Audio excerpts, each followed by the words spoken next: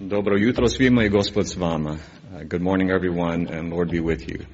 I am Dwayne Baldwin, for those of you who don't know me, and it's been a long time since, it feels like since I've been here. My wife and I and 5 of our boys, or our 5 boys, used to attend Heritage, actually for 21 years. And now we are sent out missionaries to Serbia from Heritage, where we live in Novi Sad, Serbia. We are going to be presenting about Serbia this Friday night from 6:30 to 9. It's something called Zabava, and it's right here in this room. And it's going to be a lot of fun. It's going to be an evening that we are able to present, hopefully, what we're doing in our ministry in Serbia, but in a fun way that has games and dancing and maybe some food and different things. So we're very thankful to be here, and we praise the Lord to be back among our sending church and our family too. I'm going to be reading the scriptures this morning from Galatians chapter 4. And actually what I'm going to do is read Galatians chapter 4 verses 1 through 7. And then I've been asked to read just the last 2 verses in Serbian for you, so you can get a feel for what the scriptures sound like there. And I believe they're going to show that on the back wall when that happens. So Galatians chapter 4 verses 1 through 7. I mean that the heir, as long as he is a child, is no different from a slave, though he is the owner of everything, but he is under guardians and managers until the date set by his father. In the same way, we also, when we were children, were enslaved to the elementary principles of the world. But when the fullness of time had come, God sent forth his Son, born of a woman, born under the law, to redeem those who were under the law so that we might receive adoption as sons. And because you are sons, God has sent the Spirit of his Son into our hearts, crying, Abba, Father. So you are no longer a slave, but a son. And if a son, then an heir through God. And now, Galačanima 4, stih 6 I 7. A pošto ste sinovi, Bog je u vaše srce poslao duha svoga sina, koji više, Aba, Oče. Tako više nisi rob, nego sin, I ako si sin, onda te je Bog učinio I naslednikom. In whatever language this is, it is still the word of God, and may he bless the reading of his word.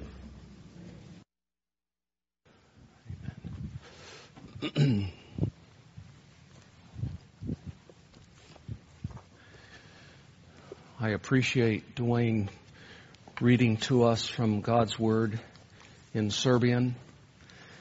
For one thing, it shows that God is helping Dwayne and her sister Kimberly to grasp the language. And another thing, it helps us realize that there are millions of people who speak that language but do not know our Savior. So it was good. It's wonderful to have the Baldwins with us for this time of these several weeks. I'm glad Dwayne already announced what's coming up this Friday. I hope everyone will come to that. And I want to add my pastoral welcome to the mission to the DR team, particularly the Up and Out group, and Sam and Ashley and Pastor Keith, a couple of other adults who were chaperones. We are excited to have received the good reports and to be able to hear in the near future what God did. It's evident that he worked in your lives, young people, and through your lives. And as I was saying to Sam just a few minutes ago, it would be wonderful if the 14 who went down as young people all became missionaries, whether to the DR or to Serbia. So praise God for that wonderful trip and the Lord's kindness in watching over them. Well, we're already in Galatians chapter 4, but I want to sincerely wish to everyone, by the grace of God, a happy Father's Day. And I mean everyone. I mean mothers, grandmothers, young unmarried ladies, young unmarried men, children, men and women who have never had children, parents who have lost their children, and yes, dear children who have lost their fathers. I actually thought about asking everyone who has lost their father to stand up, but I knew that for some, especially when you think of Jana and Jared, what a painful thing that would be. But I went through the church directory this week and identified at least 60 of us who have lost our parents, and in many cases, our father. And that's sad. But on a more humorous note, I also thought about asking everyone who did not have a biological father to stand up. I'm glad that you see the humor of that challenge. I'm very sure that no one would stand. Jesus could have stood. He did not have a biological father. But the fact is, every single one of us had a father and may yet have a father. So that sort of puts fatherhood in perspective. Fathers are slightly important, even if all they do is contribute to our conception. I'm also very aware that some of you presently here have or have had fathers who were very disappointing, very difficult, maybe even abusive, perhaps even who have abandoned you. And we pray for you. And we care for you. But my purpose this morning is not to preach a typical Father's Day sermon focusing on what fathers should be and how they can achieve what they should be by the grace of God and the power of the gospel. Perhaps that's what we'll do a year from now, but that's not what I want to do this morning. What I want to do is to focus our attention upon the ultimate Father, which some of our songs did. Our Father in heaven. And what will always be what I'm going to call the greatest Father's Day you will ever have, if you are genuinely a child of God. And if you are not yet a child of God, I want to tell you how you can have the greatest Father's Day you will ever have. I'm going to direct our attention to the glorious and precious doctrine of adoption. But please understand, it's far more than just a doctrine or a teaching. It's an experience that changes your life forever. Because adoption, biblically speaking, is becoming a true son or daughter of God. It is becoming a genuine child of God. It's being able to legitimately call God your Father. It's being enabled by the grace of God to legitimately pray what we call the Lord's Prayer. That prayer is offered in a blasphemous way hundreds of thousands, if not millions of times a day by people who are not yet adopted into the family of God, but have the audacity to call God their Father. Let's be very clear about something. Being a human being does not make you a child of God. The Bible does not teach the general fatherhood of God and brotherhood of man. That, in fact, is a heretical concept. Until we experience true conversion, until we experience true faith, until we are actually born again, Jesus must say to us what he said on one occasion to the Pharisees, "You are of your father, the devil." In the words of the Apostle Paul, if we are not yet converted, we are sons and daughters of disobedience. We don't get adopted until we get saved. But the good news is that you can be adopted today if you truly and savingly trust in the Lord Jesus Christ. So, let's consider this precious experience, and I'm calling it now an experience and not just a doctrine. Let's consider this precious status of actually belonging to the family of God for a few minutes, and then at the end of my sermon, if time remains, I will have just a few words of challenge and encouragement for earthly fathers or fathers-to-be. So let's look a little more closely at the text that Dwayne read for us this morning in Galatians chapter 4. I'm especially interested in the last part of verse 3 and through 7. I think what we see in these few verses are, first of all, what our condition was before we were adopted. And then we see what happened to us and for us actually in history. And then finally we see the actual experience of adoption. So notice then, if you will, verse 3, the latter part of it reminds us of what our condition was before we were adopted. It says that we were enslaved to the elementary principles of this world, to the spirit of this world. We were enslaved. We were slaves. Anyone who's enslaved is a slave. We were once slaves. Even as Israel of old in their unbelief was in slavery, not just in Egypt, but in slavery to sin. They were under the condemnation of the law. And they were waiting for the freedom that would come, the true and the greater freedom that would come once the Messiah himself came. And we ought to appreciate, especially when we come to the conjunction in verse 4, the glorious change that took place in history.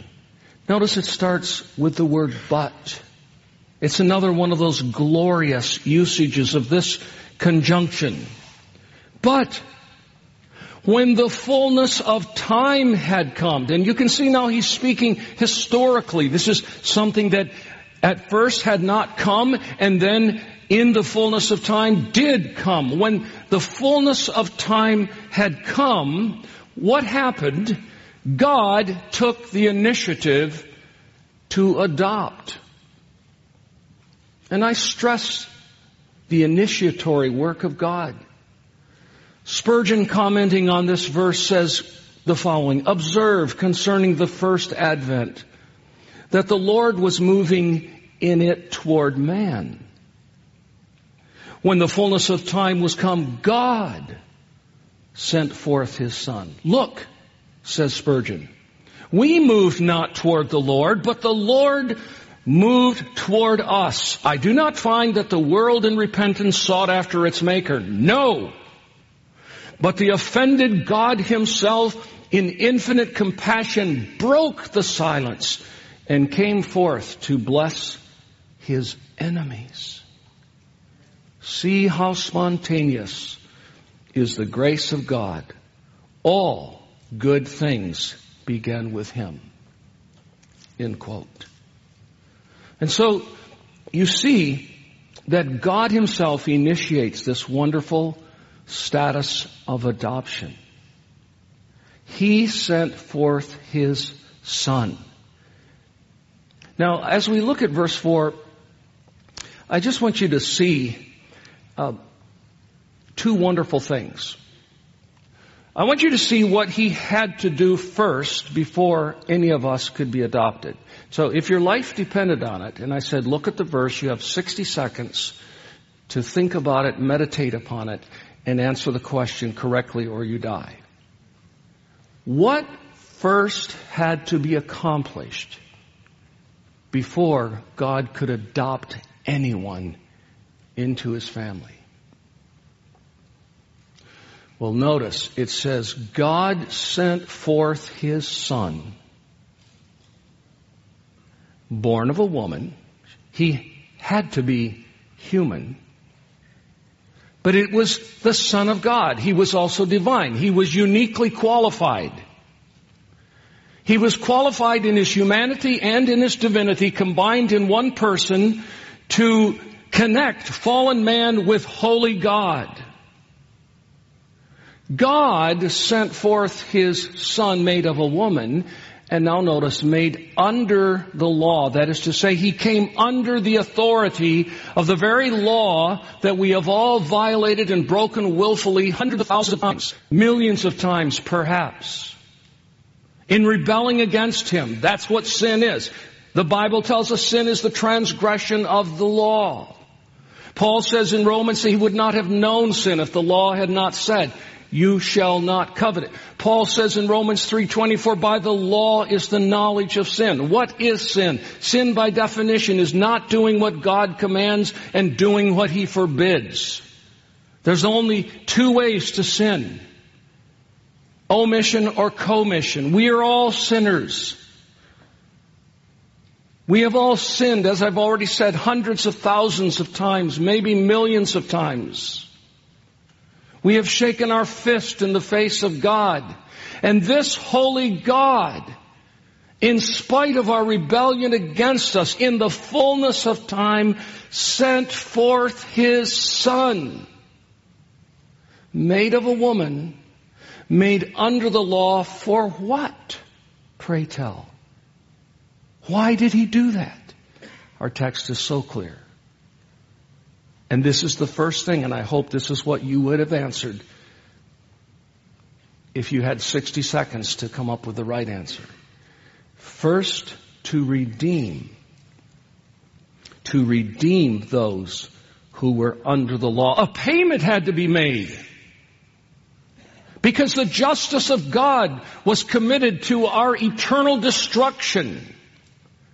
In order for us to be saved and to be forgiven and, yes, to be adopted, our sins had to be paid for first. He sent forth His Son made of a woman born under the law to redeem those who were under the law. We had to be purchased, and we were purchased by the blood of the Lord Jesus Christ. The great redemptive work of our Savior, the heart of the gospel.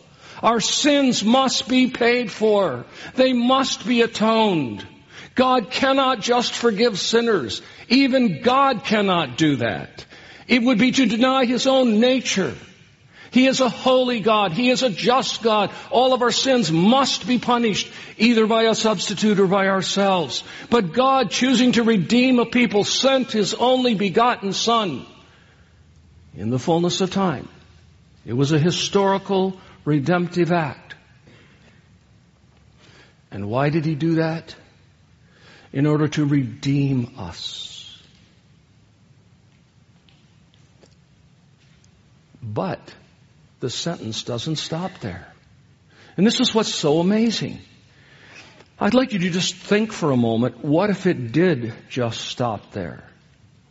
I might surprise you by saying it would be okay.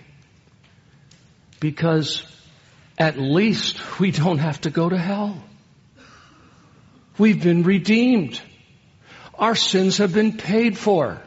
And that redemption becomes the grounds of another wonderful work of God. This is being just a little bit theological, but we can all think theologically. We were redeemed so that God could pronounce us righteous. That's what justification is, so that God could look upon us as though we had never sinned and pronounce us righteous in His sight because of the righteousness of the Lord Jesus Christ. It isn't our righteousness. It's His righteousness. But the two things we need are a payment for our sins and a perfect righteousness. Jesus paid for our sin, and the gospel promises that if we look to Him and call upon Him and believe upon Him, we receive the righteousness of God. And if we have the righteousness of God and our sins are forgiven, we can celebrate right there. That's enough. It could be enough right there. We should just rejoice for all eternity that we don't have to go to hell, that we are made right with God, that we have no sins to give an account for. We have been redeemed. We have been justified. And it could have just stopped right there. But guess what, brothers and sisters? The sentence goes on. It continues. It says, to redeem those who were under the law so that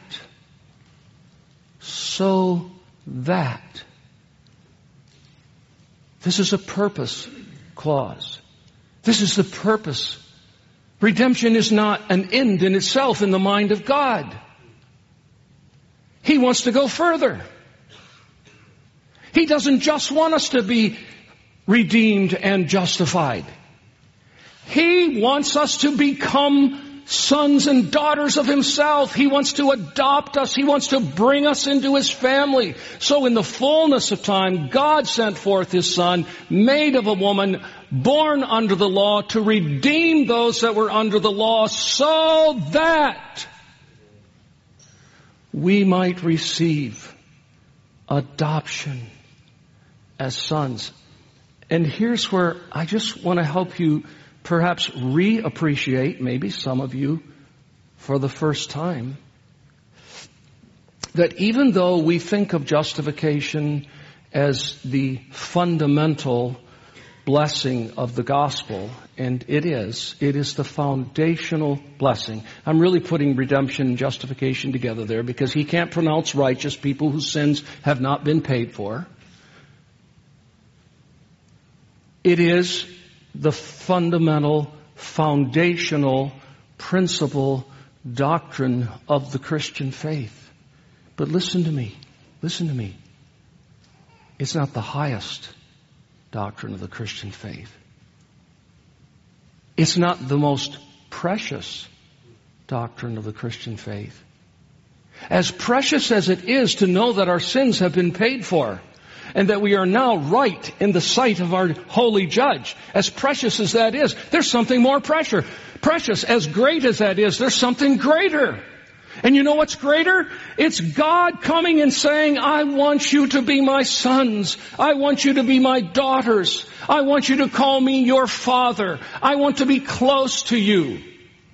And as astounding as it may seem to be, He says, in order to persuade you that this is real and that I genuinely desire this, in order to overcome any apprehensions you might have that how could that possibly be for me to be a child of God, a son or a daughter of God, I'm going to do something inside of you. I'm going to put the Spirit of my Son in you. And I'm going to cause you spontaneously and genuinely and believingly to say, Abba, Father. You couldn't say it.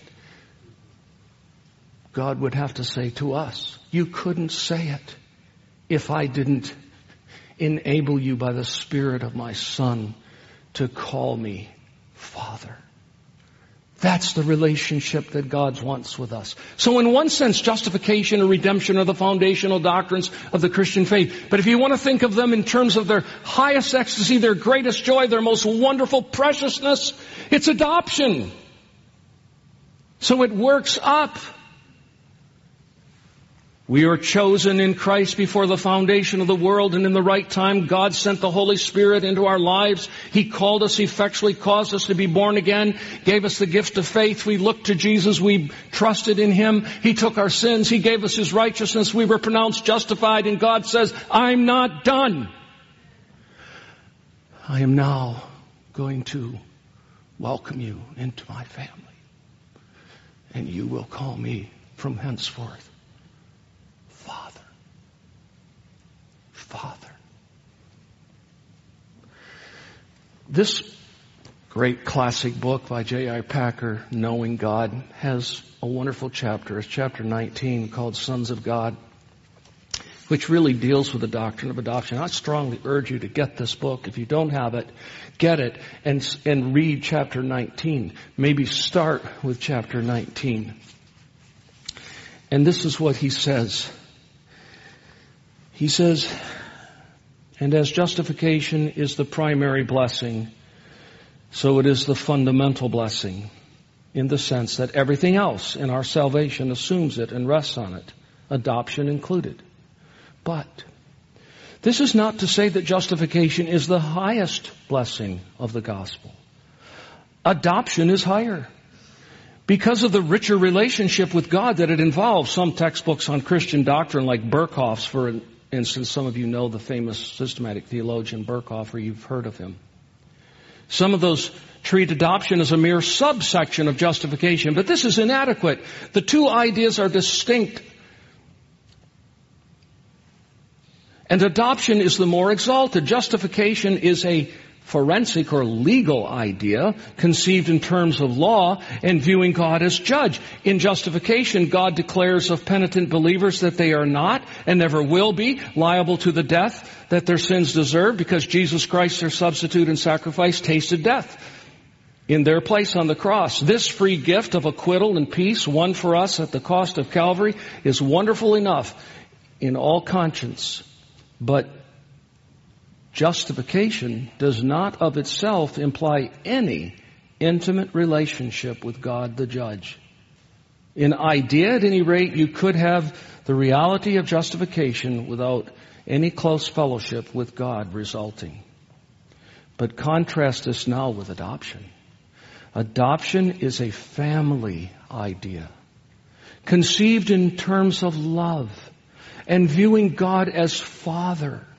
In adoption, God takes us into His family and fellowship and establishes us as His children and heirs. Closeness, affection, and generosity are at the heart of the relationship. To be right with God the judge is a great thing, but to be loved and cared for by God the Father is greater. That's J.I. Packer. So I hope you understand the distinction he's making. We're not minimizing the doctrine of justification or redemption.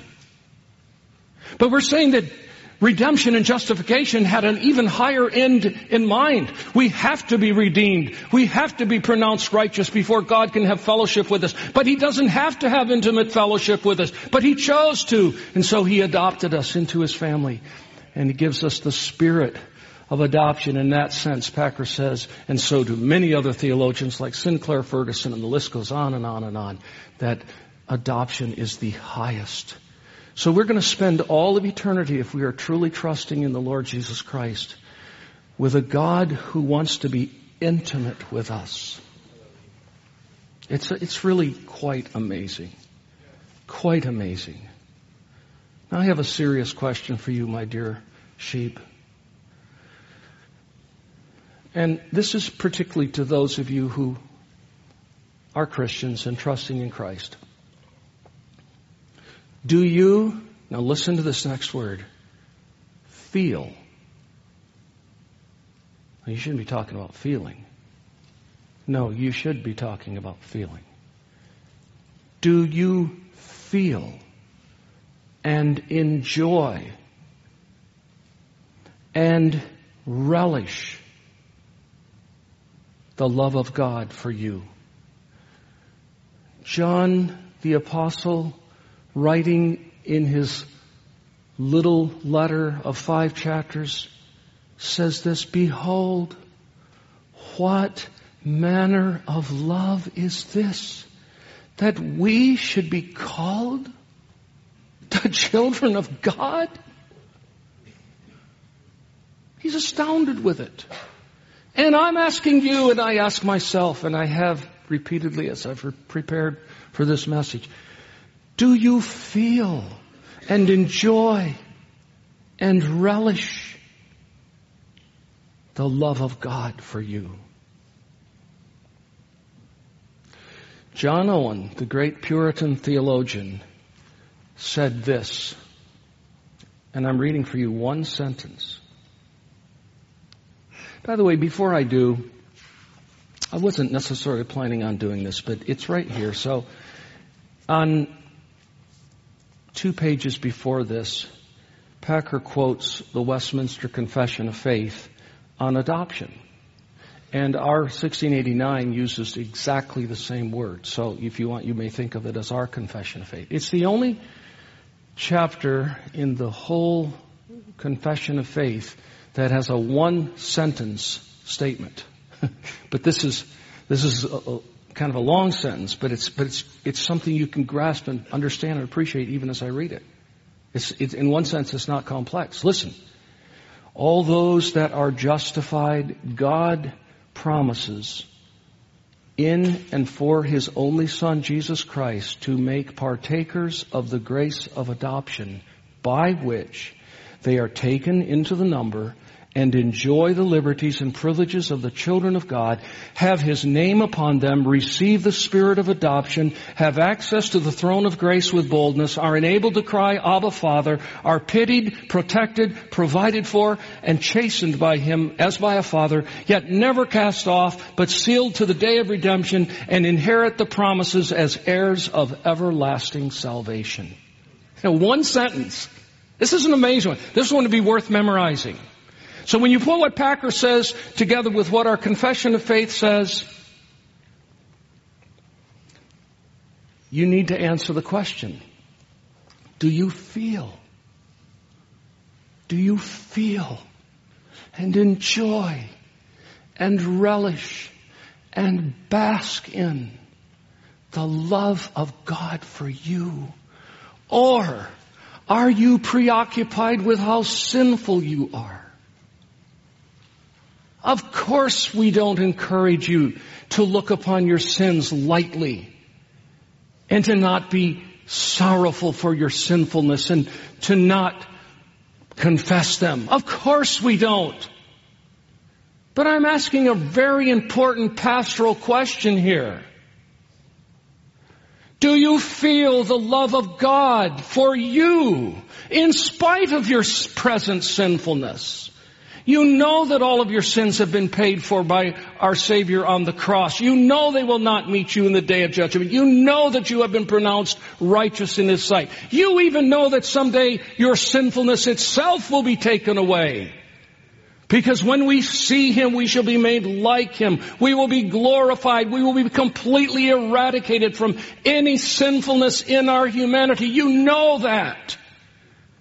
But are you so preoccupied with your present sinfulness that you're not able to feel and to enjoy the love of God for you? This is what John Owen, the Puritan, said. The greatest sorrow and burden you can lay on the Father, the greatest unkindness you can do to Him is, what is it? What do you think it is? Is it some scandalous sin? No.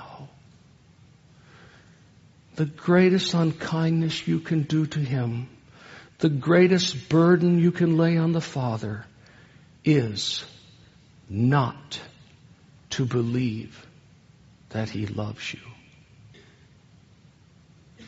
That's the Puritan John Owen. So much for his view of the emotivity of God. It makes God sad. May I put it that way? It makes God sad when we doubt His love for us. Can you embrace that? Can that fit into your theology? When we are rather preoccupied with our own sinfulness, why would this make God so sad? Really, the greatest sorrow, the greatest burden, the greatest unkindness? Why would this so sadden the heart of our God and burden Him and be considered an unkindness? Here's why. It's in our text. When the fullness of time had come, God sent forth His Son, born of a woman under the law, to redeem those that were under the law, so that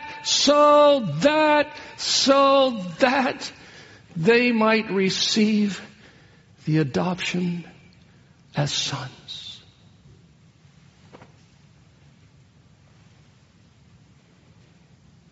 He crushed his son for you. He cursed his son for you. God so loved you that when he sent his only begotten Son into the world to redeem you, he crushed him. He cursed him so that he won't have to curse you, so that he could justify you, so that he could adopt you. So when we don't believe that he loves us, Owen is right. We make the heart of God saddened. And we should hear him in our mind, in our mind's hearing. Say, why? Why? Why don't you believe? What more would you want me to have done? I crushed my son for you. I cursed him so that you wouldn't be cursed. I listened to him in the Garden of Gethsemane plead with me and say, Father,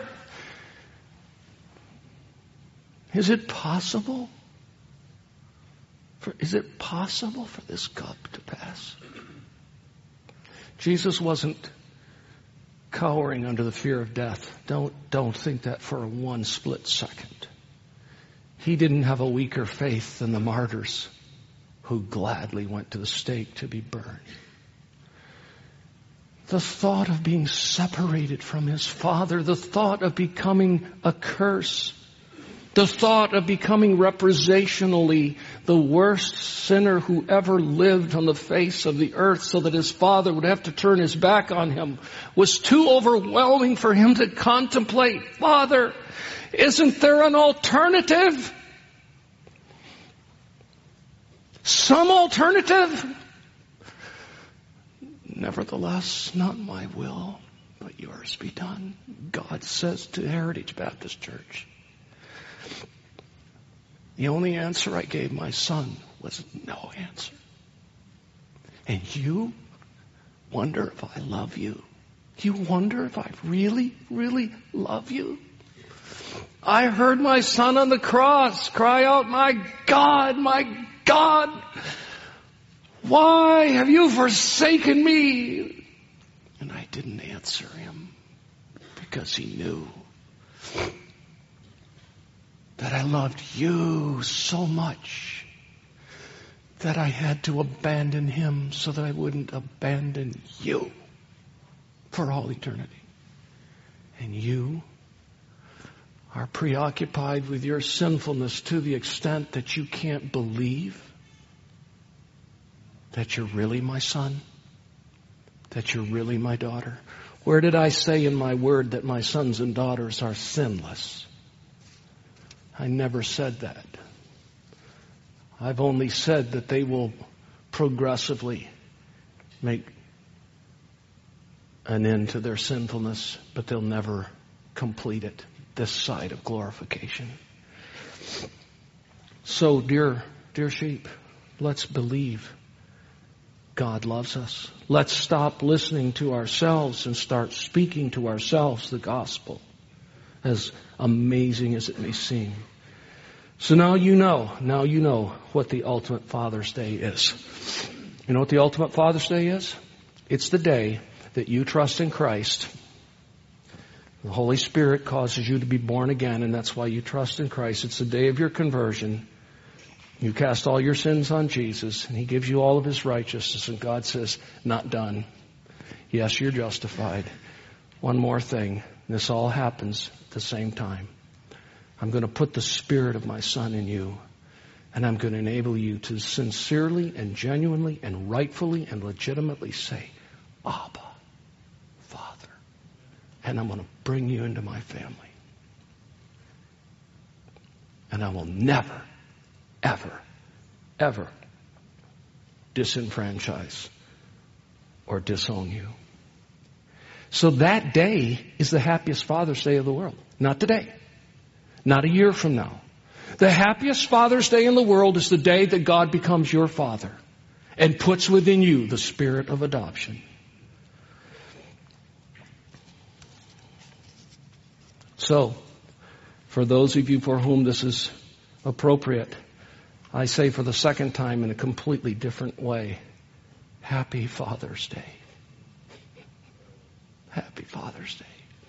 And to you who do not know God as your Father, just your judge, filled with righteous indignation toward you, abiding under His present wrath, hear the call of Christ who says, come unto me, all you who labor and are heavy laden, and I will give you rest.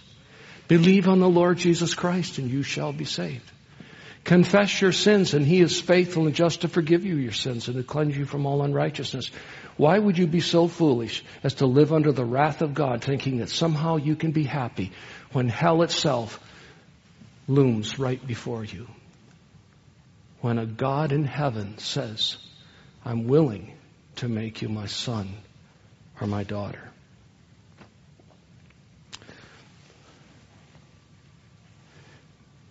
Okay, just a very brief word of encouragement. So that's the burden of my heart for this Father's Day, to think about the ultimate Father. But I do want to give just a brief, very brief word of counsel and encouragement to those of you who are earthly fathers or hope someday to be earthly fathers. And by the way, lest I forget, because I didn't put it in my notes, but I made note of it in my mind, and thankfully it's come back. I want to encourage all of you dads to talk to your kids and say, I love you and I'm thankful to be your father. I'm not a great father. I'm not a perfect father. You heard about him this morning. But I am a father who loves Jesus. And I'm trusting Him for the forgiveness of all my sins. And it's a supreme privilege to be your father. I love you. And I want to be a better father to you. Say that to your kids. And kids, go to your dad today and say, Dad, I love you. I'm thankful you are my father. Of course you're not perfect, but neither am I. Of course you're a sinner, but so am I. I love you. I'm grateful that God gave me you to be my father. Honor your father. And all of us pray for those who have lost their fathers. And pray for those children who don't even know who their father is. Now, this is my counsel to you, brothers. Brothers, we need to study the character of the ultimate Father, our Heavenly Father, and seek to be more and more like Him. That's pretty much it. That's pretty much what I want to say to you. That's really all I want to say. Now, I don't believe that God in His Word calls us to the heavy responsibility of how people perceive God. Modern psychologists say that, and there may be a modicum of truth in the concept. If children grow up under an abusive, hateful, mean-spirited father who beats them, and then you start talking to them about another father, a heavenly Father, yes, it's true that their notion of fatherhood is significantly influenced. But the Bible doesn't lay that on us. But this is what I think is legitimate. God is the ultimate Father, and we, brothers, we need to become more and more like Him. He does want us to be like Him. That's why the theologians speak about communicable attributes. They're the attributes that He communicates to His children. He gives them. They are incommunicable. He's never going to let you be omnipresent. He's never going to let you be omniscient. He's never going to let you be omnipotent. He's never let you going to be infinite in any regard, except for the duration of eternity. But He does want you to be loving. He does want you to be righteous and just and merciful and gracious and kind and patient and consistent and dependable and truthful and personable and forgiving and communicative. Would anybody disagree with that? That God doesn't really want earthly fathers to be righteous and just and merciful and gracious and loving and kind and patient and consistent and dependable and truthful, personable and forgiving and communicative? No, you don't disagree with that. He wants us to be like Him. And we should work toward it. My kids are, I think, 37 and 36. Hard to believe. Now I'm more into Happy Grandfather's Day. Gary Mitchell wished me a Happy Grandfather's Day this morning. I'm just glad he didn't wish a Happy Great Grandfather's Day to me, because I'm not that old yet. But I wish that I could be a father again. I wish I could have a second shot at it. I think I would do better. And God blessed my dear wife and me in spite of ourselves. And I developed a lecture years ago called 16 Things I Would Do Differently If I Could Be a Parent Again. And they're on the floor of my mind. I didn't have to go back to that lecture to look, some of them. I would want to be more focused in the attention I gave to my children and not be caught up so much in the rat race, but to sit down and look at them and establish eye contact and talk with them and draw them out and listen carefully and affirm them and question them and be more personable. I would like to have been more consistent in talking to them about the state of their soul and establish spiritual rapport. Fathers are often fearful and sort of spineless when it comes to knowing the state of their children's soul. That's like that's too awkward. No. Establish rapport. Talk to your kids. Honey, how are you doing? Do you think you're trusting in Jesus? Do you understand the gospel? Tell me what you understand. Dad may give you a little different spin on it that could be helpful. How can I pray for you? Talk to my kids. I would like to have done that more. God saved my kids in spite of not doing it as much as I think I could have and should have. I think I should have reasoned more biblically. I was more of a knee-jerk disciplinarian. If you think you're going to get away with that, I got news for you, man. Come in this room and I'm going to show you the meaning of a paddle or whatever, and I wasn't abusive, but I think I needed to say, son, let's sit down. Rebecca, sit down with me. Now I'll confess this. I had to do that more with Pastor Jonathan than I did with Rebecca, okay? You might find that hard to believe, but I doubt it. I wish I had spent more time saying, let's talk about why you did what you did. Don't be afraid to say why just because kids go. No, that's just the beginning of the comment. No, I'll tell you why you did it. Because you're selfish. You love yourself. We need to talk about what's the root of the problem. This is what Ted Tripp is concerned about in his book, Shepherding a Child's Heart. You have a heart problem. We need to talk about it. Let me help you with this. I wish I'd have done more of that. I can go on and on with these things. I'm not going to go into them. I'm not even going to read the other 3 that I have here. But I just want to say to you, dads and dads-to-be, you can become a better father. And you ought to try to become a better father, not to earn a righteous standing with God. That's all been purchased for you by Jesus Christ, but to be more effective. And you should roll up your sleeves and keep working at it. This is not laying a heavy burden on you. This is what God calls you to do. He wants you to be like Him.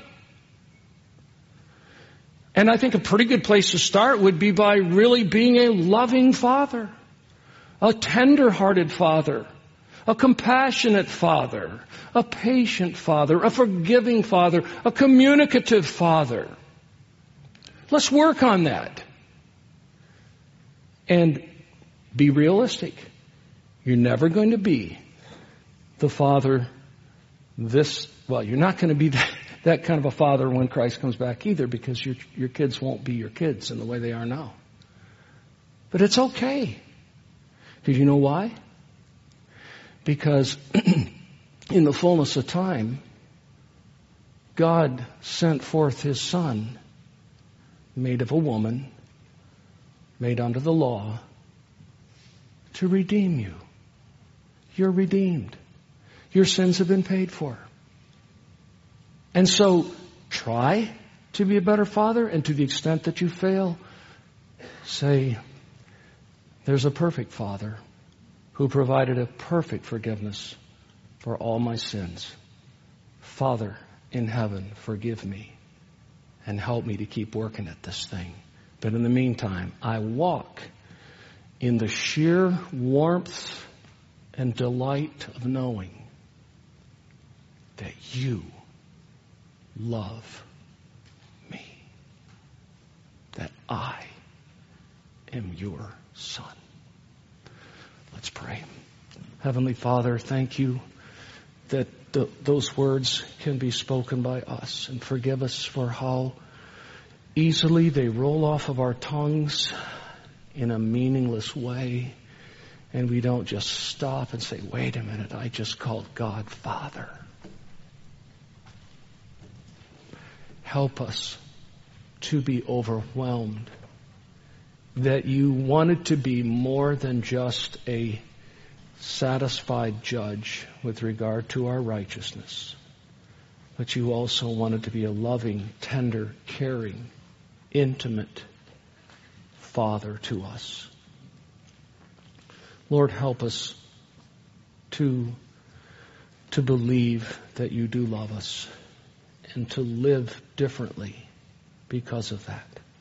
Lord, be merciful today to those who don't know you as their Heavenly Father. You're just God. You're just the judge. And you are God, and you will be the judge. You are that.